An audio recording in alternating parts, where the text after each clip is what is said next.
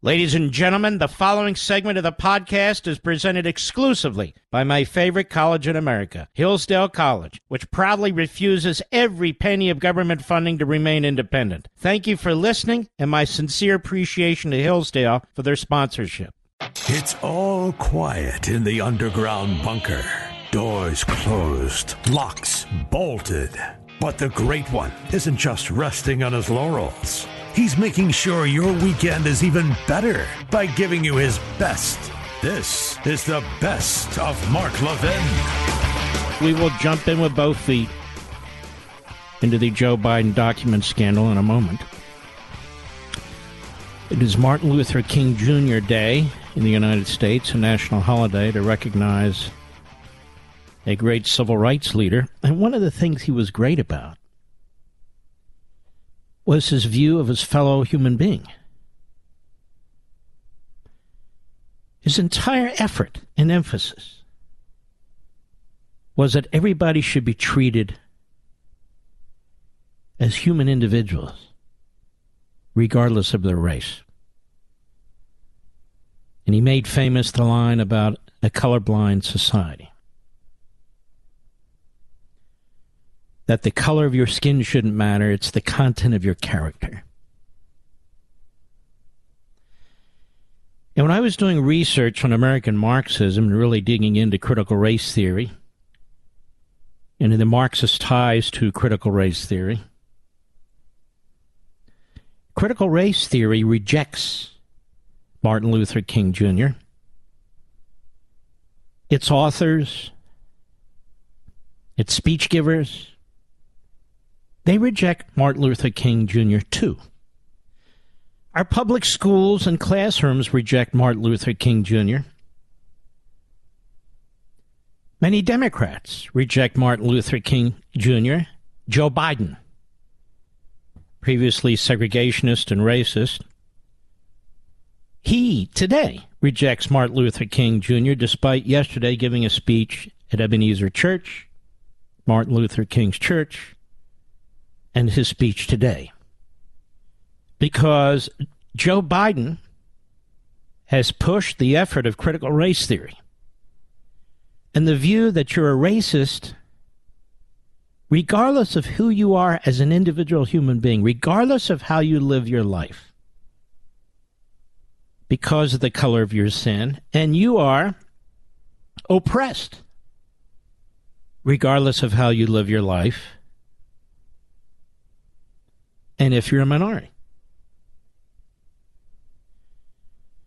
So Joe Biden does not represent Martin Luther King's view. Our public schools do not recognize Martin Luther King Jr.'s view. The Democrat Party, the media, do not recognize Martin Luther King Jr.'s view of mankind.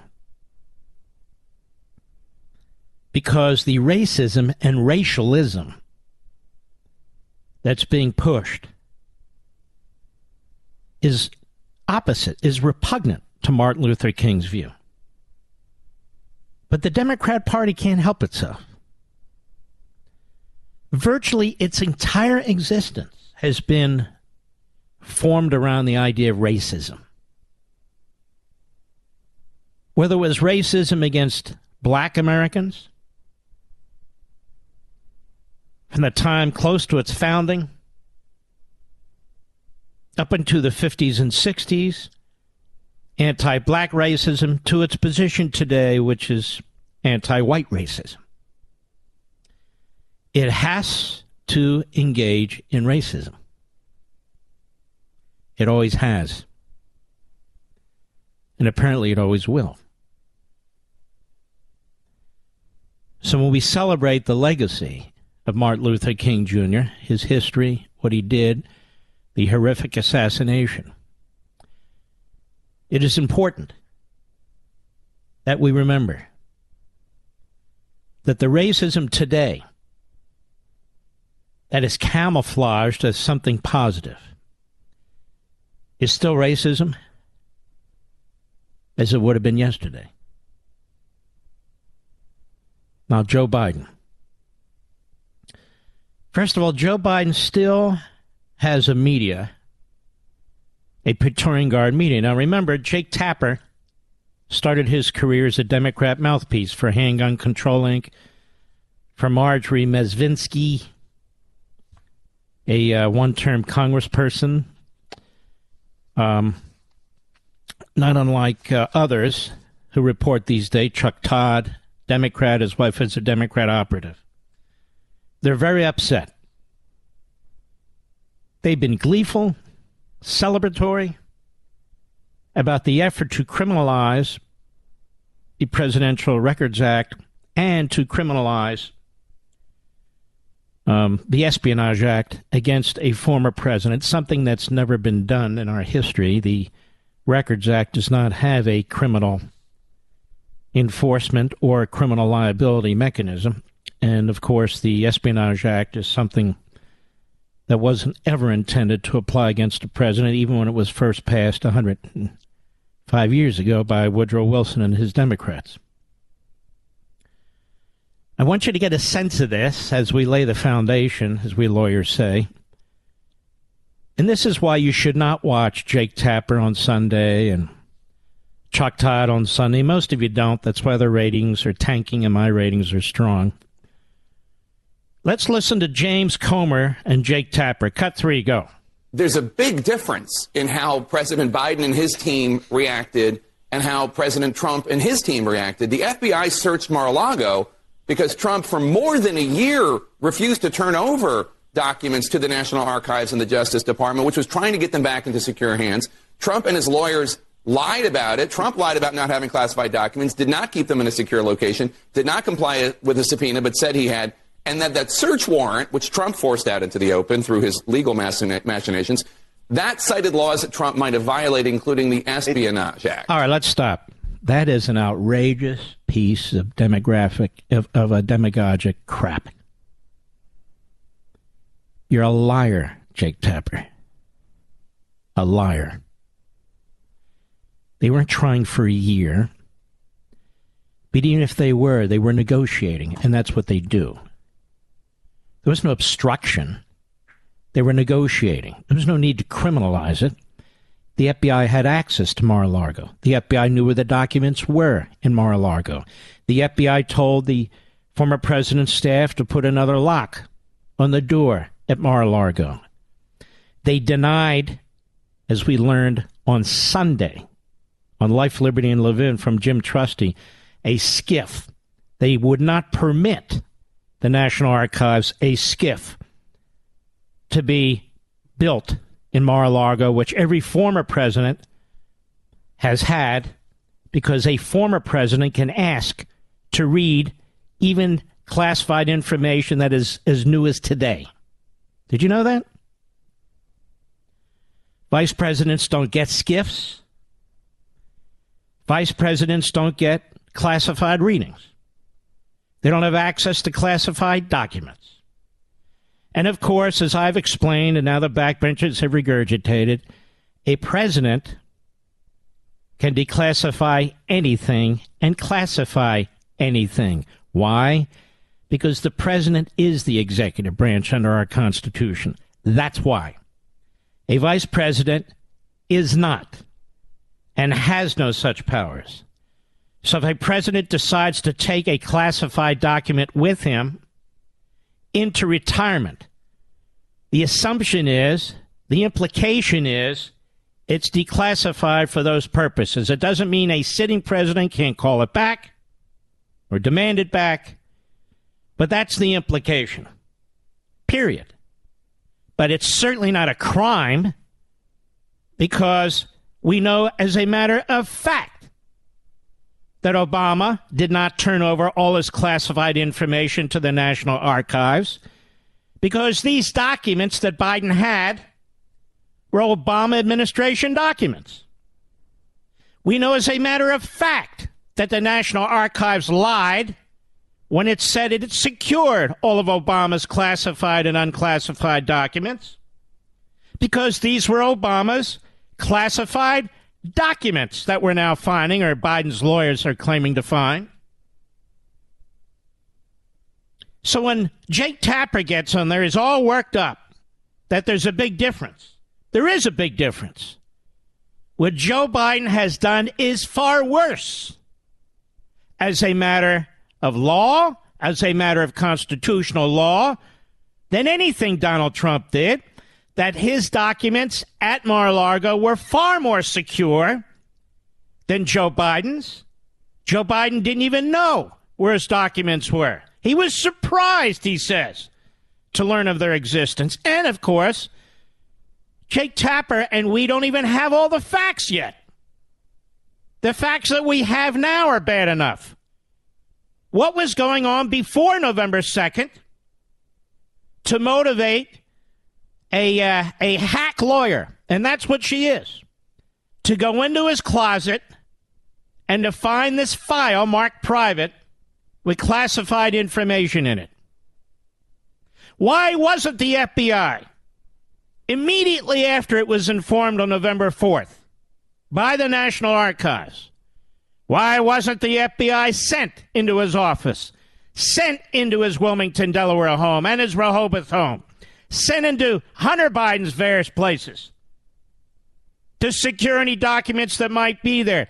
They would have secured 5 weeks earlier the classified documents that were sitting in his garage in Wilmington, Delaware, next to his Corvette. They would have secured the one document they later found at his home. They would have secured the 6 additional documents they found over the weekend.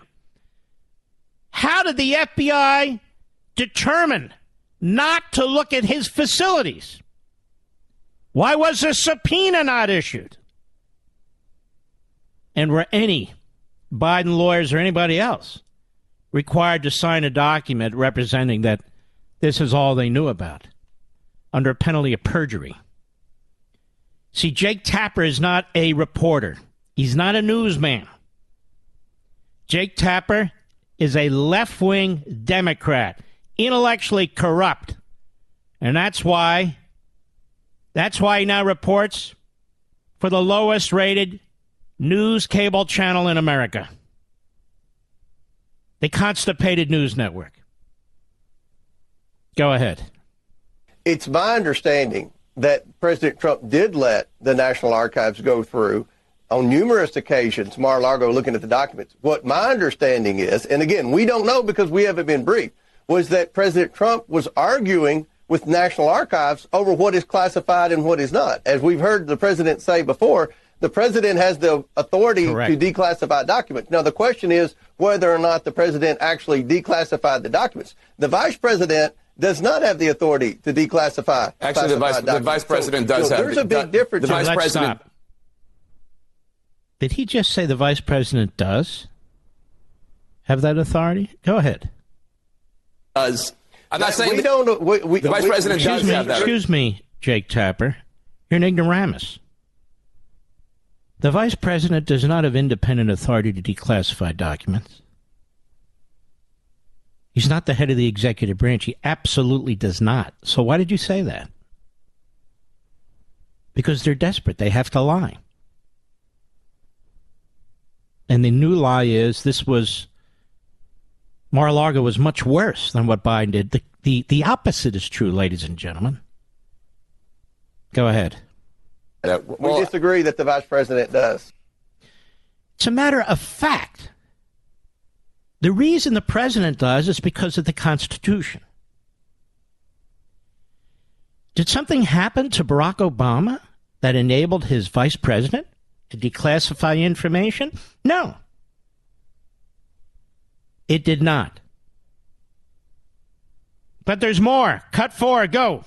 What do you say to viewers who don't understand why President Biden's documents seem like a big priority for you, but President Trump, who took hundreds more documents, did not comply with the subpoena, did not reach out to the National Archives or the Justice Department to say, hey, I will help you because time is of the essence, and I don't have enough time to waste with Jake Tapper's idiocy.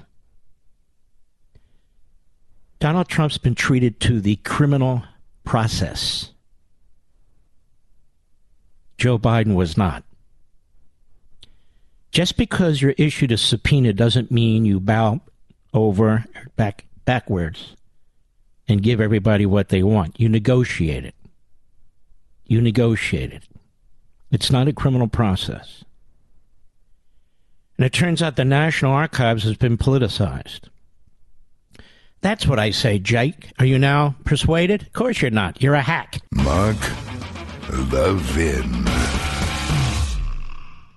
Did you know Fast Growing Trees is the biggest online nursery in America with more than 10,000 different kinds of plants and over 2 million happy customers in the U.S.? They have everything you could possibly want, like fruit trees, palm trees, evergreens, houseplants, much, much more. Whatever you're interested in, they have it for you. Find the perfect fit for your climate and space. Fast Growing Trees makes it easy to order online, and your plants are shipped directly to your door in 1 to 2 days. And along with their 30-day Alive and Thrive guarantee, they offer free plant consultation forever. My wife Julie and I decided it was time to add more flowering trees to our landscape, and Fast Growing Tree was a great resource for us. A large selection and no hassle ordering or shipping. This spring they have the best deals online, up to half off on selected plants and other deals. And listeners to our show get an additional 15% off their first purchase when using the code LEVIN at checkout. LEVIN. Now that's an additional 15% off at fastgrowingtrees.com using code LEVIN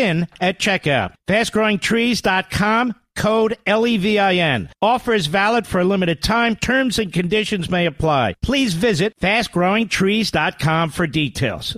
My friends, 2022 is history. But have you thought about what you'll do in 2023? How will you make it better than last year? That's why I have a challenge for you. Resolve to become a better educated American. Look, every new year is a new opportunity, so I have a great way for you to make the most of this one. The good folks at Hillsdale College have made their amazing online courses free for all who wish to learn. My challenge to you, take just one of these fantastic courses. You can discover the beauty of the Bible in the Genesis story, study the writings of C.S. Lewis, or explore the true meaning of America in Constitution 101. There are many more to choose from, and all these self-paced free courses feature Hillsdale faculty and scholars. So visit levinforhillsdale.com and pick one of more than 30 free Hillsdale courses. I hope you'll accept my challenge. Pick whichever course you like and resolve to be a more educated American in 2023. Go to levinforhillsdale.com, LEVIN for Hillsdale.com, and start your free course today.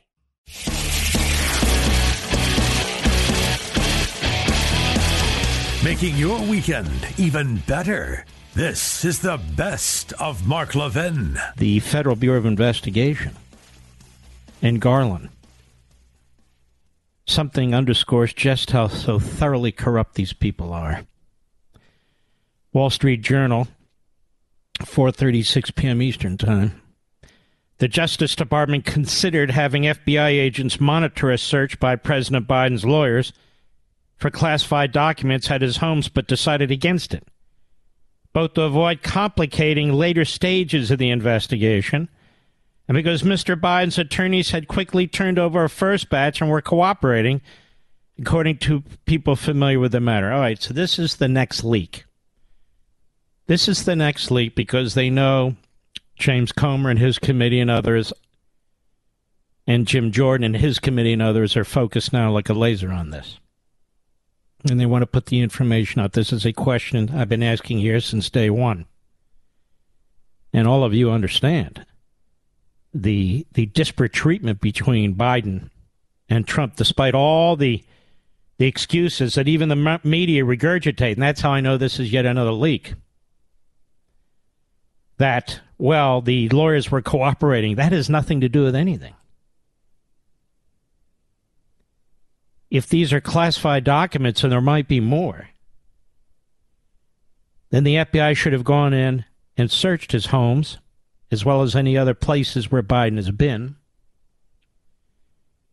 They should have issued a subpoena, the prosecutors or the lawyers at the Department of Justice, to put a marker down immediately.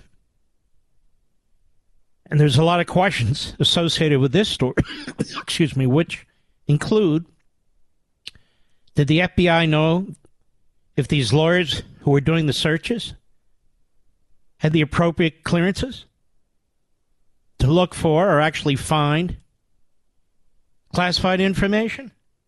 And who made this final determination? I mean, Joe Biden is the president of the United States, folks. They're focused like a bunch of nut jobs on a former president of the United States. He's the president of the United States. How do we know he's properly handling classified materials today? Right now. And the problem is he has this habit of rambling on and on and on. How do we know he keeps his mouth shut when he looks at materials? We have no idea. Now, as president, he doesn't have to. But either we have standards now or we don't. They created these standards for Trump. Now they should be applied to Biden. So the Attorney General of the United States and his comrades, the Deputy Attorney General and the other left-wing Obama hack lawyers that they brought in, these activists, they decided that the lawyers were cooperating so they could handle the search that the FBI should be doing? Sounds like Hillary Clinton all over again, does it not? They didn't have a search warrant with Hillary Clinton. They didn't send the FBI in, let alone an FBI SWAT team. Did they? Despite the thousands of emails that she had. Thousands. It's really quite amazing, don't you think? But in this instance, no. After Mr. Biden's lawyers discovered documents marked as classified, dating from his term as vice president in an office he used at a Washington-based think tank on November 2, the Justice Department opened an inquiry into why and how they got there. So I assume they know why and how they got there, but the rest of us don't know why and how they got there. Joe Biden can tell us. His marble mouth press secretary can tell us. His phony counsel can tell us, but they don't. So they're still covering up. Something is going on. They're still covering up. The two sides agreed that Mr. Biden's personal attorneys would inspect the homes, notify the Justice Department as soon as they identified any other potentially classified records, and arrange for law enforcement authorities to take them. And that's what they did, apparently. Wow. Completely different treatment than the Trump treatment. They didn't give Biden the Trump treatment, did they? No, they didn't. So this is it's just incredible what a corrupt system it is. And it's so important that the Republicans won the House. So critically important that James Comer is where he is, that Jim Jordan is where he is, and the others are where they are. It's just incredible. And it's sickening to somebody like me who's spent many years at the Department of Justice at the highest levels to see this sort of thing. But I want to go on. Sheila Jackson Lee has been for a long time a buffoon and a racialist. A buffoon and a racialist. She, as well as a handful of others, are always rated the worst boss to work for on Capitol Hill. Apparently she abuses her staffers, but she's for the people, don't you know?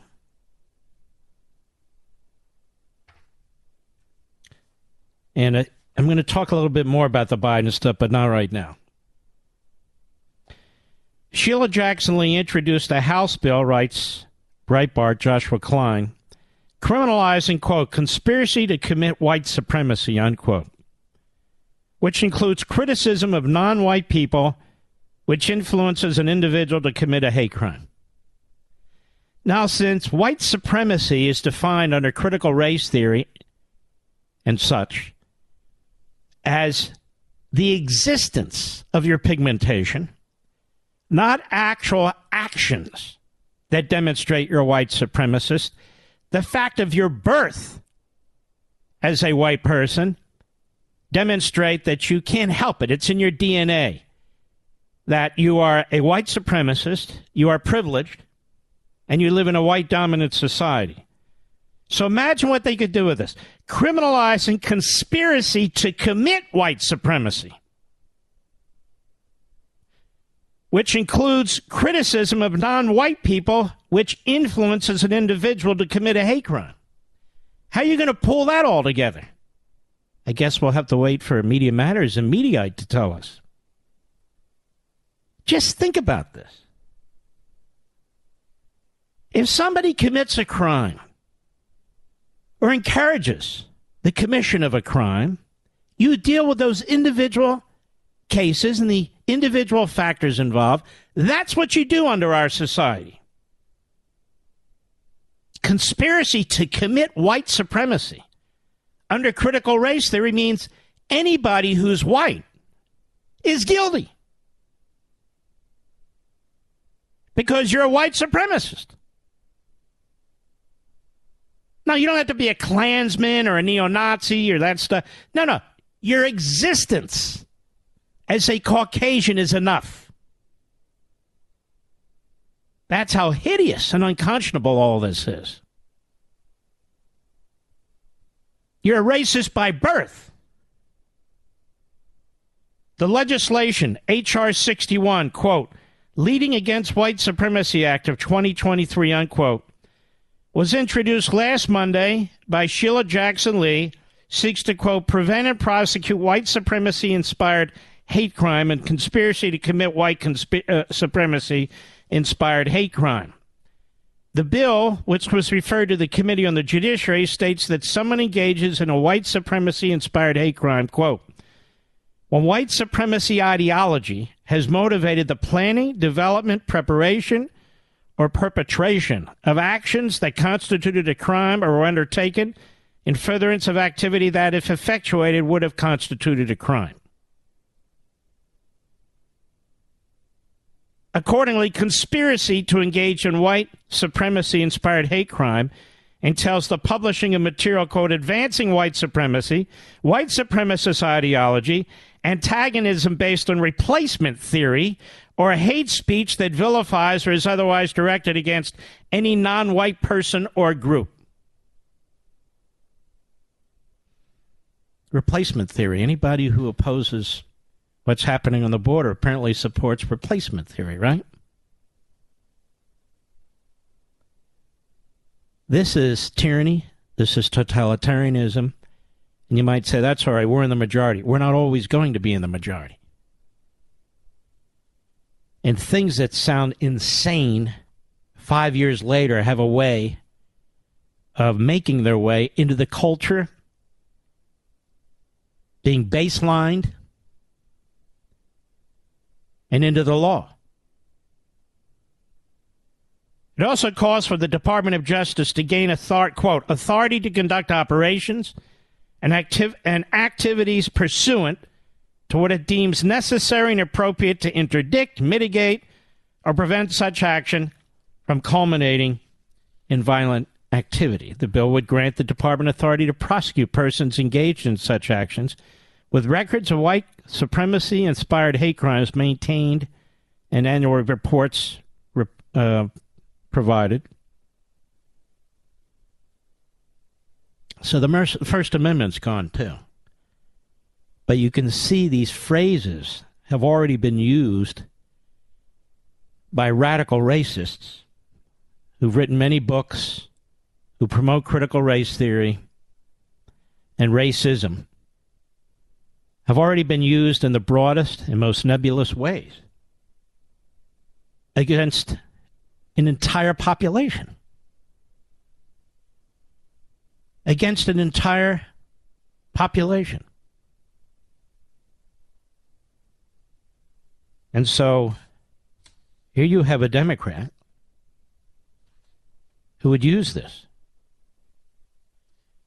Who would use this to go after many of you. And you can imagine how they would hold hearings, how they would demand grand juries on the left, how they would use this to destroy you. And many of you might say, well, I'm not white. It wouldn't matter. If you support America, if you support liberty, if you oppose these Marxists, you believe in white supremacy. So there's no winning. You see, this is Marxism. There's no way out.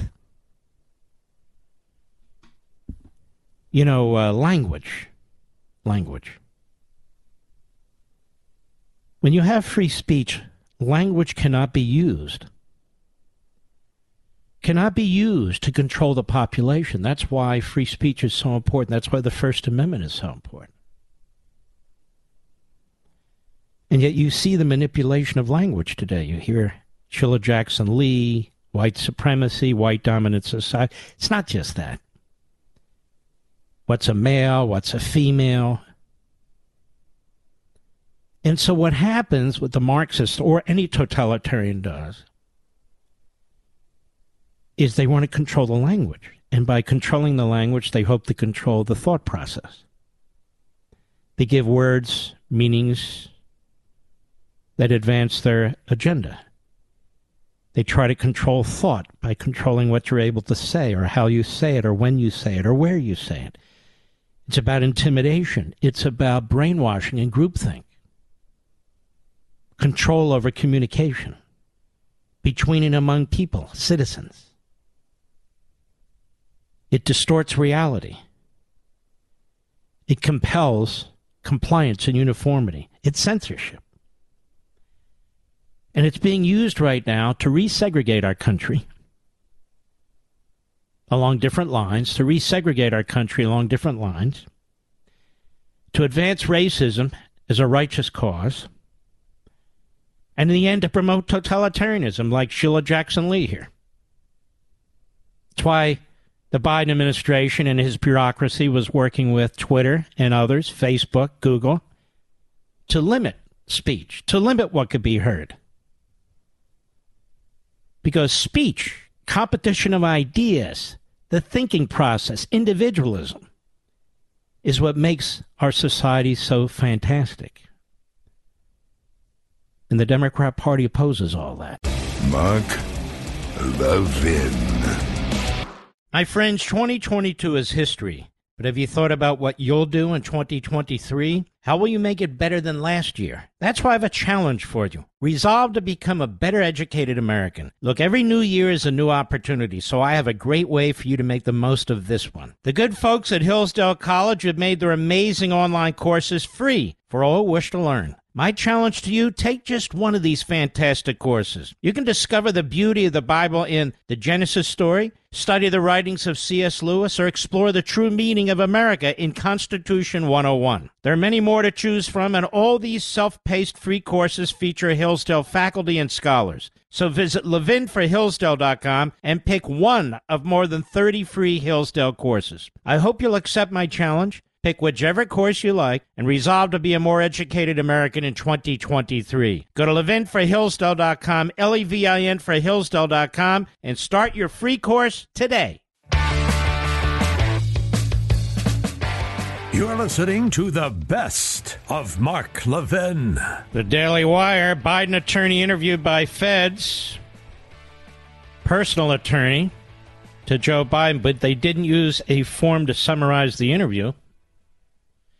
Cover up. Telling you. Patrick Moore, the attorney identified as the one who initially found classified materials while packing up Biden's former think tank information, carried the same... A source briefed on the matter said Moore gave non-classified personal documents to the National Archives that included speeches and reference material sent from the Penn Biden Center to the attorney's law office in Boston. Attorney General Merrick Garland announced last week he appointed... Oh, yeah, I know all this. We know all this. The documents, some of which have top-secret materials, date back to Biden's time as vice president. Anyway, this is what's happened. There's more. So they didn't use the 302 form that the FBI uses because they didn't want it discovered. Then the Hill. The National Archives says it must consult with the Department of Justice before sharing information related to Biden documents with Congress. National Archives told the House Republicans it must first consult with the DOJ. The Archives has to determine whether sharing the details with lawmakers would compromise the criminal probe into the matter, wrote Acting Archivist Deborah Stidell Wall in a letter to House Oversight and Accountability Committee Chairman James Comer. And so what basically the National Archives is saying now is, sorry, but you can't do oversight. Because of transparency. Because we're so responsive. Because we're so committed to getting to the truth. They can't comment without DOJ input. DOJ has put an iron curtain around this. DOJ covered this up for exactly 63 days before it was leaked to CBS News. DOJ covered it up while they were appointing a special counsel to go after Trump. DOJ covered it up. DOJ covered it up through the midterm election, and DOJ is still covering it up. Right now. You see how they have all the corners covered. So the National Archives, which couldn't wait to comment on Donald Trump, we protected all of Obama's documents, except, of course, for the ones that we didn't. But there's an ongoing investigation. Why are you speaking? Because it's Trump, and we're going to speak all we want. Don't try and silence us. Well, now they want to do oversight of Biden. Sorry, we have to check with the Department of Justice on this one. So no 302. The Archives is covering up. No FBI independent search for documents at any of the Biden facilities. Think about this. No subpoena, let alone warrant. No SWAT team. No search. Nothing. Isn't that amazing?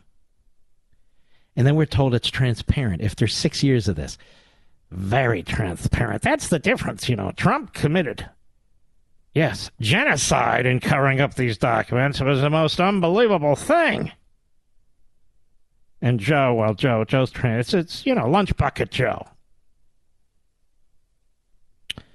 The Democrats will support anyone and support anything as long as they're Democrats. No matter how preposterous and imbecilic and insane they sound and are. It's the truth. They know as well as you do that Joe Biden isn't all there. They don't care. They know as well as you do that Kamala Harris is a moron. They know it, but they don't care. They know as well as you do that the spokes idiot for the idiot is an idiot, but they don't care. They don't care. Republicans have been riled by the discovery of Biden's classified documents and called Democrats hypocritical for not exhibiting the same outrage they showed over Trump's document dilemma. They've also accused the Archives and other government agencies of bias in their responses to the two scandals. They're right. This Wall responded to the GOP concerns in her letter, specifically homing in on Comer's allegations that the Archives conducted its work with a political bias, but publicly addressing Trump's violations and not doing the same for Biden. Wall said the Archives treats all communications with DOJ and with former and current presidents as presumptively confidential. No, they don't. They've politicized everything, even the National Archives. Only when those topics were subsequently reported publicly in the press did NARA begin to respond to queries, and only then in a manner that would not harm the integrity of the DOJ investigation, she said. That's a lie.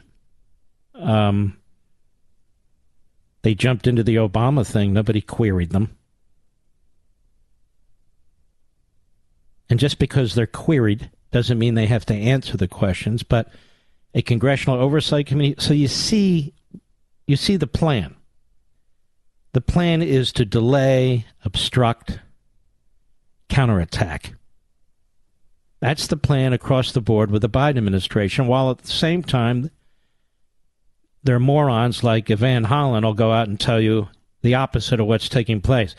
They responded immediately, and they're transparent, unlike Trump, you know. They're very cooperative.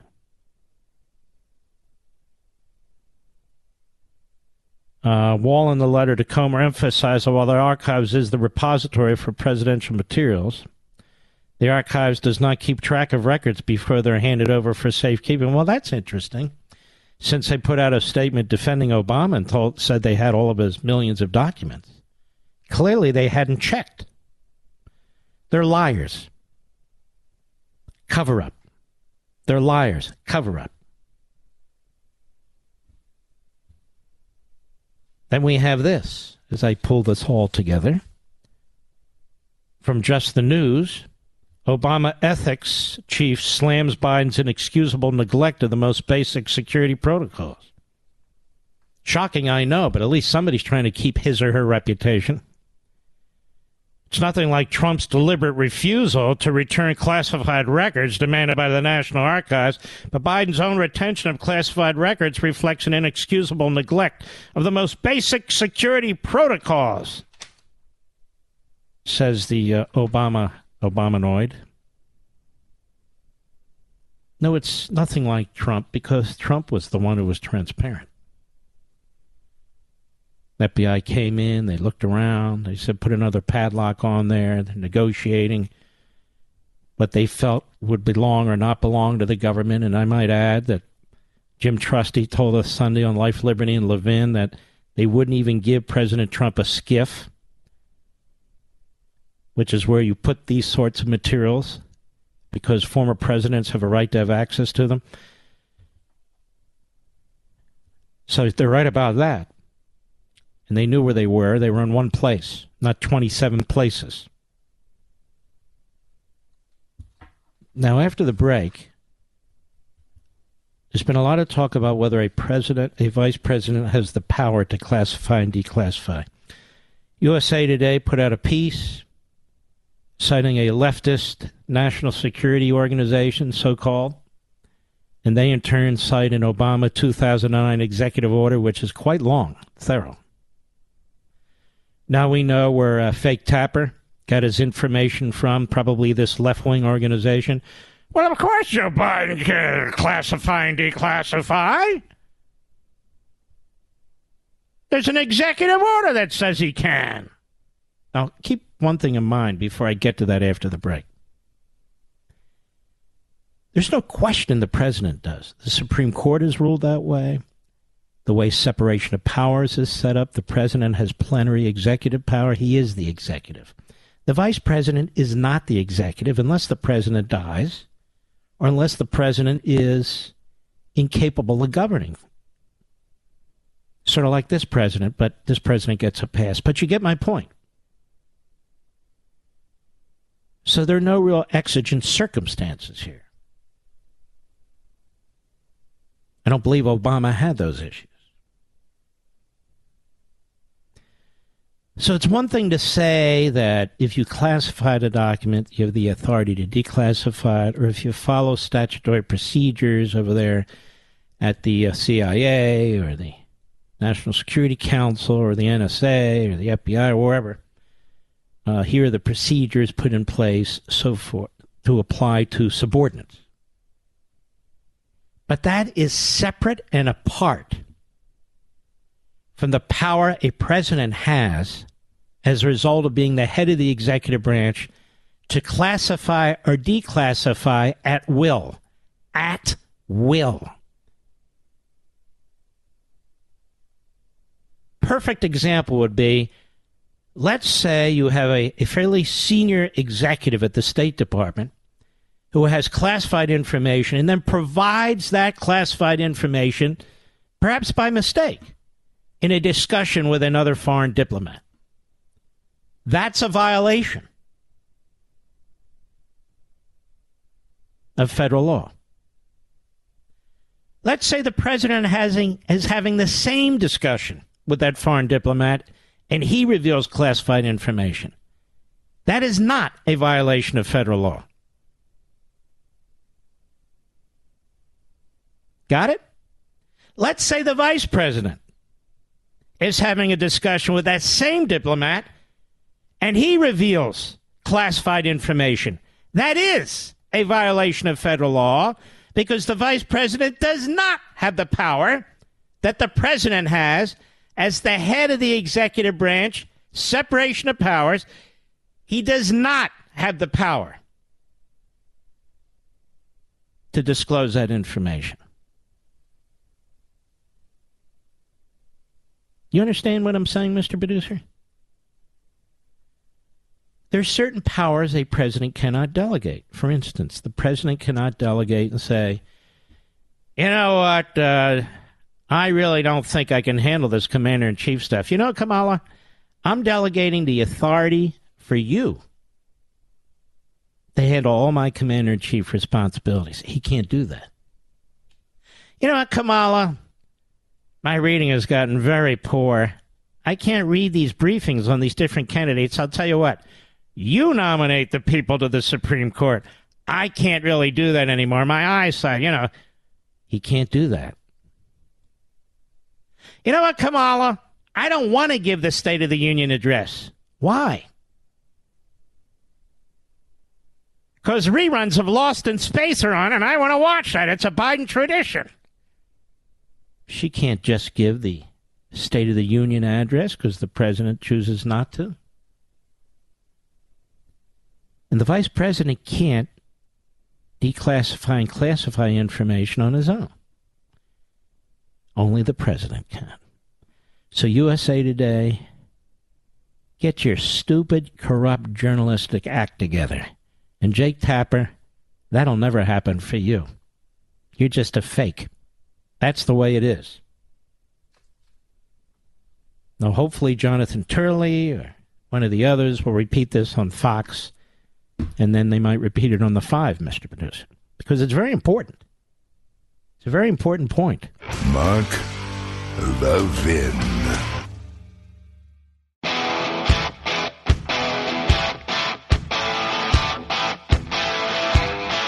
The Great One makes your weekend even better. This is the best of Mark Levin. A couple of weeks ago, I saw a local story out of Northern Virginia about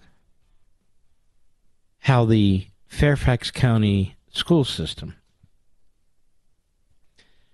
particularly this Thomas Jefferson High School, which is considered the #1 high school in the country, or was until about a year ago, that they held back these National Merit Commended Scholar notices. So these students who were top of the top wouldn't be able to use that information in getting selected by top universities and colleges, and wouldn't be able to seek scholarships either. And one of the reasons this took place is because it was felt by the educational bureaucracy in Fairfax County that too many of these kids were Asian.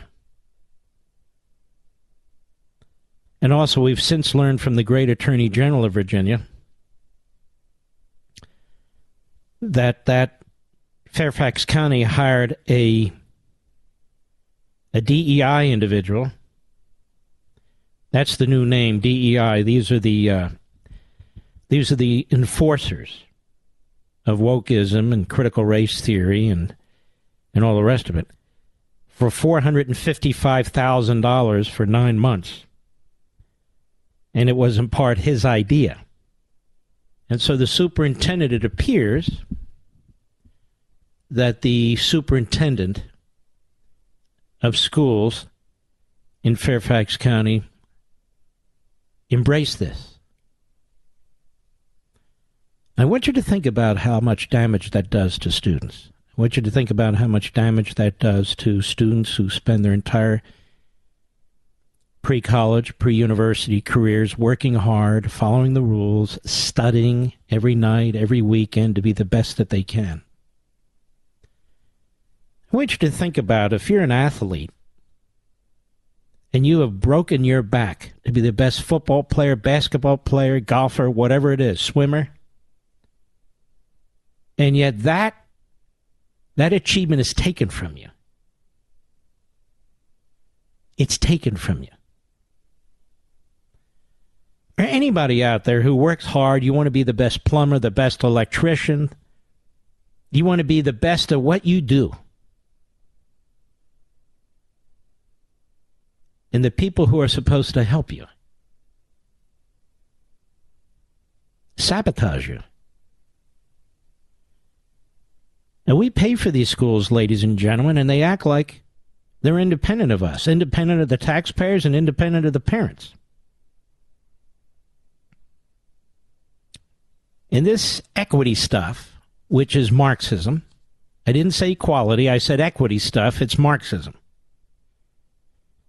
about equal outcomes, is destroying your kids. And it's going to destroy young people and whatever they pursue, and of course it's going to destroy you. They treat us like machines. What it really is, if you take the time, and I confess it's not the easiest read, is Plato's Republic. Read Plato's Republic. Read Plato's Republic. Years ago I told you about John Adams. John Adams used to quote and cite, he said, Plato was a genius, which he was. Read Plato's Republic. There's been a lot of debate on whether Plato's Republic was an intentional illustration of a republic favored by Plato, or if it was the opposite. Much like Thomas More's Utopia. And I believe it was the latter. Plato was trying to demonstrate how these social engineers destroy humanity. And if you were to read Emeritopia, my third book, but my second, no, that's the third book. It's the fourth book, actually, but the third book on a serious subject. Or I should say, a scholarly subject. It's laid out right there, from Marxism to utopianism, Plato's Republic, you name it.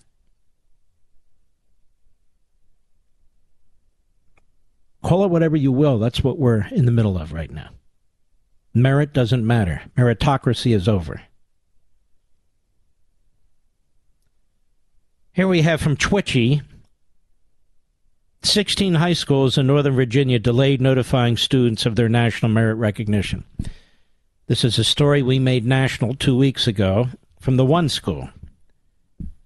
Now we learn there's 16 schools. Twitchy reported back on December 23, parent Asra Nomani learned that her son was a National Merit Commended Scholar 2 years after he earned the award. Seems it was all about the school's push for equity and targeted Asian students. That's a big deal. National Merit Awards look very good on college applications, and there are National Merit Scholarships on the line. You'll see some tweets in this piece that they have at Twitchy that 13 Northern Virginia schools have been found to have delayed notification, but according to 7 News DC, the number jumped to 16 yesterday. 16 high schools.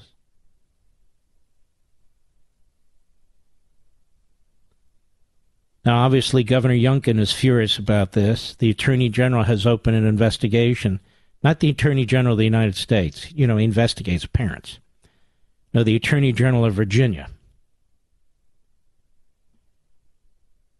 Whether or not civil rights laws are violated, state civil rights laws, potentially federal. And I would say this to the parents who are affected by this. You should consider some kind of civil action against the school district, the members of the school board, and the superintendent. Don't look for a slip-and-fall ambulance-chasing lawyer who will milk you for everything you're worth and then seek the publicity. Look for a quiet, serious lawyer not necessarily quiet in the courtroom, but does his or her work. Maybe a former member of the prosecutorial staff of the state prosecutor's office in your county, but whomever, and sue them for money damages. Now, you could lose. Some judge might say that the money damages are speculative as you try and figure out the cost to your child's career or a scholarship that she or he may have received. But nonetheless, they did great damage to your children. And they're doing damage to children throughout the Northern Virginia school districts, as they are in so many school districts in this country. That school district, obviously, as these others in Northern Virginia, surround the side across the Potomac of Washington, D.C. And as much as parents are fighting, they are having to deal with these educational bureaucrats who are the best bureaucrats at what they do. Cover up, dissemble, flat out lie. And that's what they do. Now, as a societal matter, this can't go on if we are going to be a prosperous and successful society. You cannot have a country where children are held back purposely, where the smartest among them do not have educational opportunities that challenge them. A country cannot succeed that way. On top of the sexualizing students, on top of the racializing students, on top of destroying student patriotism for American history in the country, punishing them for being successful, for being smart. You don't go to a football game where they take the best running back on the field and hold him back and say, you have to wait 3 seconds before you run. Do you? Have we lost all desire to be competitive? To base success on merit? Well, something's gone damn wrong. So these bureaucrats need to be held accountable. They need to be held accountable. And it's not just happening in Northern Virginia. I don't know what the hell's going on there. I mean, you got Fairfax County, Loudoun County, 4 of their high schools. Remember the rape situation? The double rape situation in Loudoun County? Remember that? Critical race theory, sexualization. 20 years ago, when we moved to Loudoun County, it was a heavily Republican county. It wasn't heavily populated. They built the subway system close enough to Loudoun County. They massively expanded the cloud, where 80% of the internet traffic goes through Loudoun County. Silicon Valley, in many ways, and Amazon use Loudoun County as their second headquarters. The bureaucrats from Washington more and more moved into Loudoun County. Loudoun County is now a Democrat county in less than 20 years, probably 10 years. 10 years. And the schools reflect it. The schools are being destroyed from within. That's Stonebridge High School, where that punk raped the girl in the girls' room. My kids went to that high school. It's considered one of the best high schools in the state. Now look what they've done to it. Look what they've done to our bathrooms. Look what they've done to our gym showers for the kids. Look what they've done to our libraries with the filth. Look what they've done with assemblies, with drag queens. Look what they've done to Martin Luther King's dream of a colorblind society with critical race theory. They've destroyed it. Look what they've done to merit when it comes to Merit Scholarship Awards, National Merit Awards. Look. All in the name of what? They're destroying our country. And they're brainwashing your kids to turn them against you. There's a fantastic, yet again, expose by Project Veritas. Our friend James O'Keefe, this is why they want to shut them down at the FBI, the Stasi, the Biden administration, going after Project Veritas because involuntarily they come into possession of his granddaughter's, what is it, notebook? Whatever it is. What was it? Diary. Oh, so they send out the jackboots to get it. He gave it to them. He didn't even want it. But even if he did, he has a right to it. He's the press. You don't have to be the Holocaust-denying New York Times to be the press, you know. And he exposes, yet again, what's taking place in our schools. Dr. Quentin Bostic, teaching lab headquarters director in Georgia, he's created this curriculum. And this curriculum is critical race theory ideology taught to kindergartners. Kindergartners.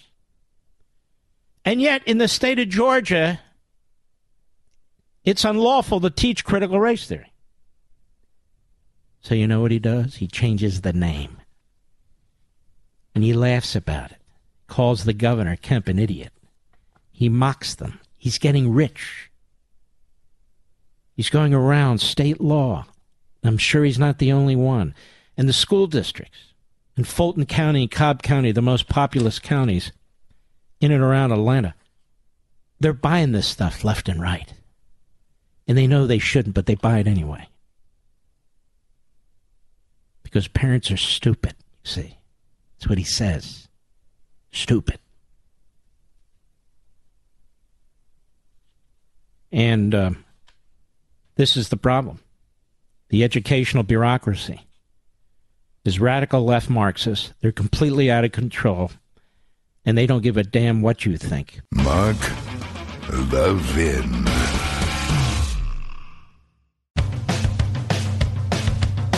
We're giving you nothing but the best of Mark Levin. There's a lot swirling around us. But I want to talk about this debt and this spending and explain how immoral what the Democrats and the left and the rhinos like Susan Collins are doing to your children and your grandchildren in this country. We'll get to the other stuff. But this battle is not just over facts and not just over finances. That would be enough. But it's over morality. Can we simultaneously love our children but betray their generation and generations yet to come?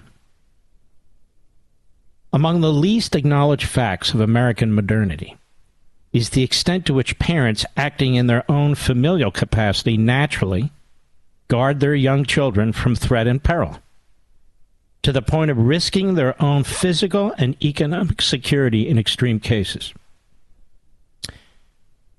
But when acting as part of the political and governing community, and this is particularly the people on the left, that is the ruling generation,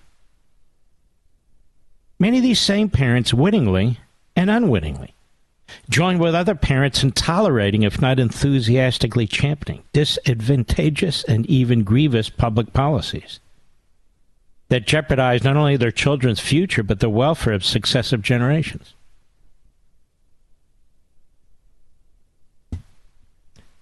They're accepted norms of behavior, a moral order, born of experience and knowledge, instinct and faith, teaching and reason and love and passion, that provide definition for and boundaries between right and wrong, good and evil, fairness and injustice, applicable to families and societies alike.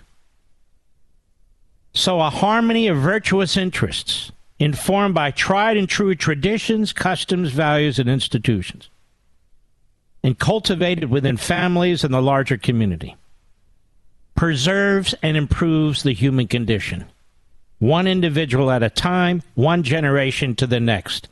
Broadly speaking, this is the civil society.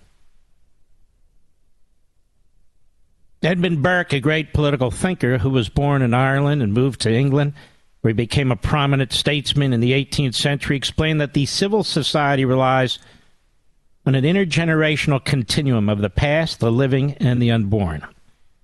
He wrote that as the end of such a partnership cannot be obtained in many generations, it becomes a partnership not only between those who are living, but between those who are dead and those hard to be born. In fact, Burke went further, warning that those who forsake the intergenerational continuum condemn themselves, their children, and future generations to a grim existence. Here's what he said. One of the first and most leading principles on which the Commonwealth and the laws are consecrated is lest the temporary possessors and life renters in it, unmindful of what they have received from their ancestors, or what is due to their posterity, should act as if they were the entire masters, that they should not think it among their rights to cut off the entail or commit waste on the inheritance by destroying at their pleasure the whole original fabric of society, hazarding to leave to those who come after them a ruin instead of a habitation, and teaching these successors as little to respect their contrivances if they had themselves respected the institutions of their forefathers. In other words, the arrogance of an existing generation that would ignore past generations and destroy future generations because they claim to be the masters of the world. To embrace the moral order as parents nurturing their children, yet to abandon that moral order as a member of the ruling generation, thereby contributing to predictably deleterious public policies with prospectively calamitous outcomes, is a decadence that leads to unstable and potentially oppressive or even tyrannical conditions, which in the end degrade and disassemble the civil society and consume their children's generation and generations beyond. Reformation and recovery may be possible, but difficult and complicated, and typically only after the exaction of an enormous human toll. It's true. Before Burke, Charles de Montesquieu, a French philosopher whose life predated the American Revolution, but who was hugely influential on the Constitution's framers, also wrote of the disastrous aftermath of a civil society's abandonment. He said, when that virtue ceases, ambition enters those hearts that can admit it, and avarice enters them all. Desires change their objects. That which one used to love, one loves no longer. One was free under the laws, one wants to be free against them. Each citizen is like a slave who has escaped from his master's house. What was a maxim is now called severity. What was a rule is now called constraint. What was vigilance is now called fear. There, frugality, not the desire to possess, is avarice. Formerly, the goods of individuals made up the public treasury. The public treasury has now become the patrimony of the individuals. The republic is a cast-off husk, and its strength is no more than the power of a few citizens and the license of all. In modern America, the unraveling of the civil society has been subtly persistent but is now intensifying. Evidence of rising utopian statism, the allure of political demagogues and self-appointed masterminds, peddling abstractions and fantasies in pursuit of a non-existent paradisiacal society, and the concomitant accretion of governmental power in an increasingly authoritarian and centralized federal leviathan. It abounds. The ruling generation's governing policies are already forecast to diminish the quality of life of future generations. Among other things, witness the massive welfare and entitlement state, which is concurrently expanding and imploding, and the brazen abandonment of constitutional firewalls and governing limitations. If not appropriately and expeditiously ameliorated, the effects will be dire, and the ruling generation knows it. It is past time and therefore imperative that the ruling generation, our generation, acquaints itself with James Madison's uncomplicated cautionary insight, written to bolster the proposed Constitution's ratification at the state convention. I'm talking about Federalist 51. Madison explained the essential balance between the civil society and governmental restraint. He said, "But what is government itself but the greatest of all reflections of human nature? If men were angels, no government would be necessary.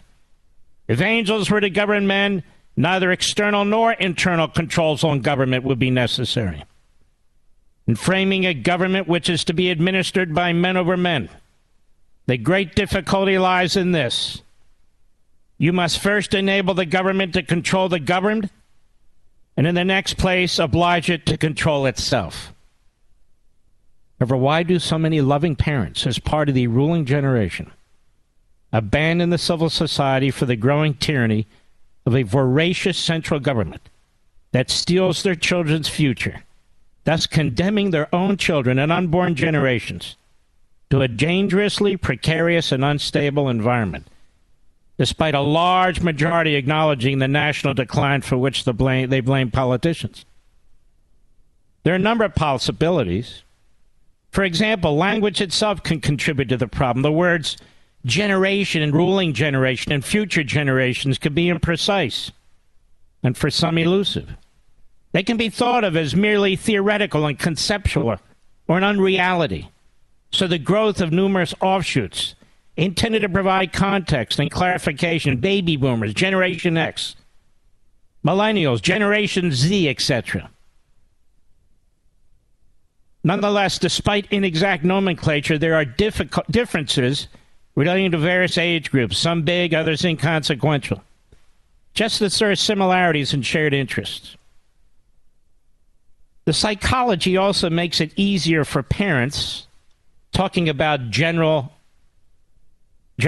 groups and generations, to downplay or ignore the longer-term and broader ruinous effects of contemporary public policies and reject any role on themselves or responsibility in contributing to them.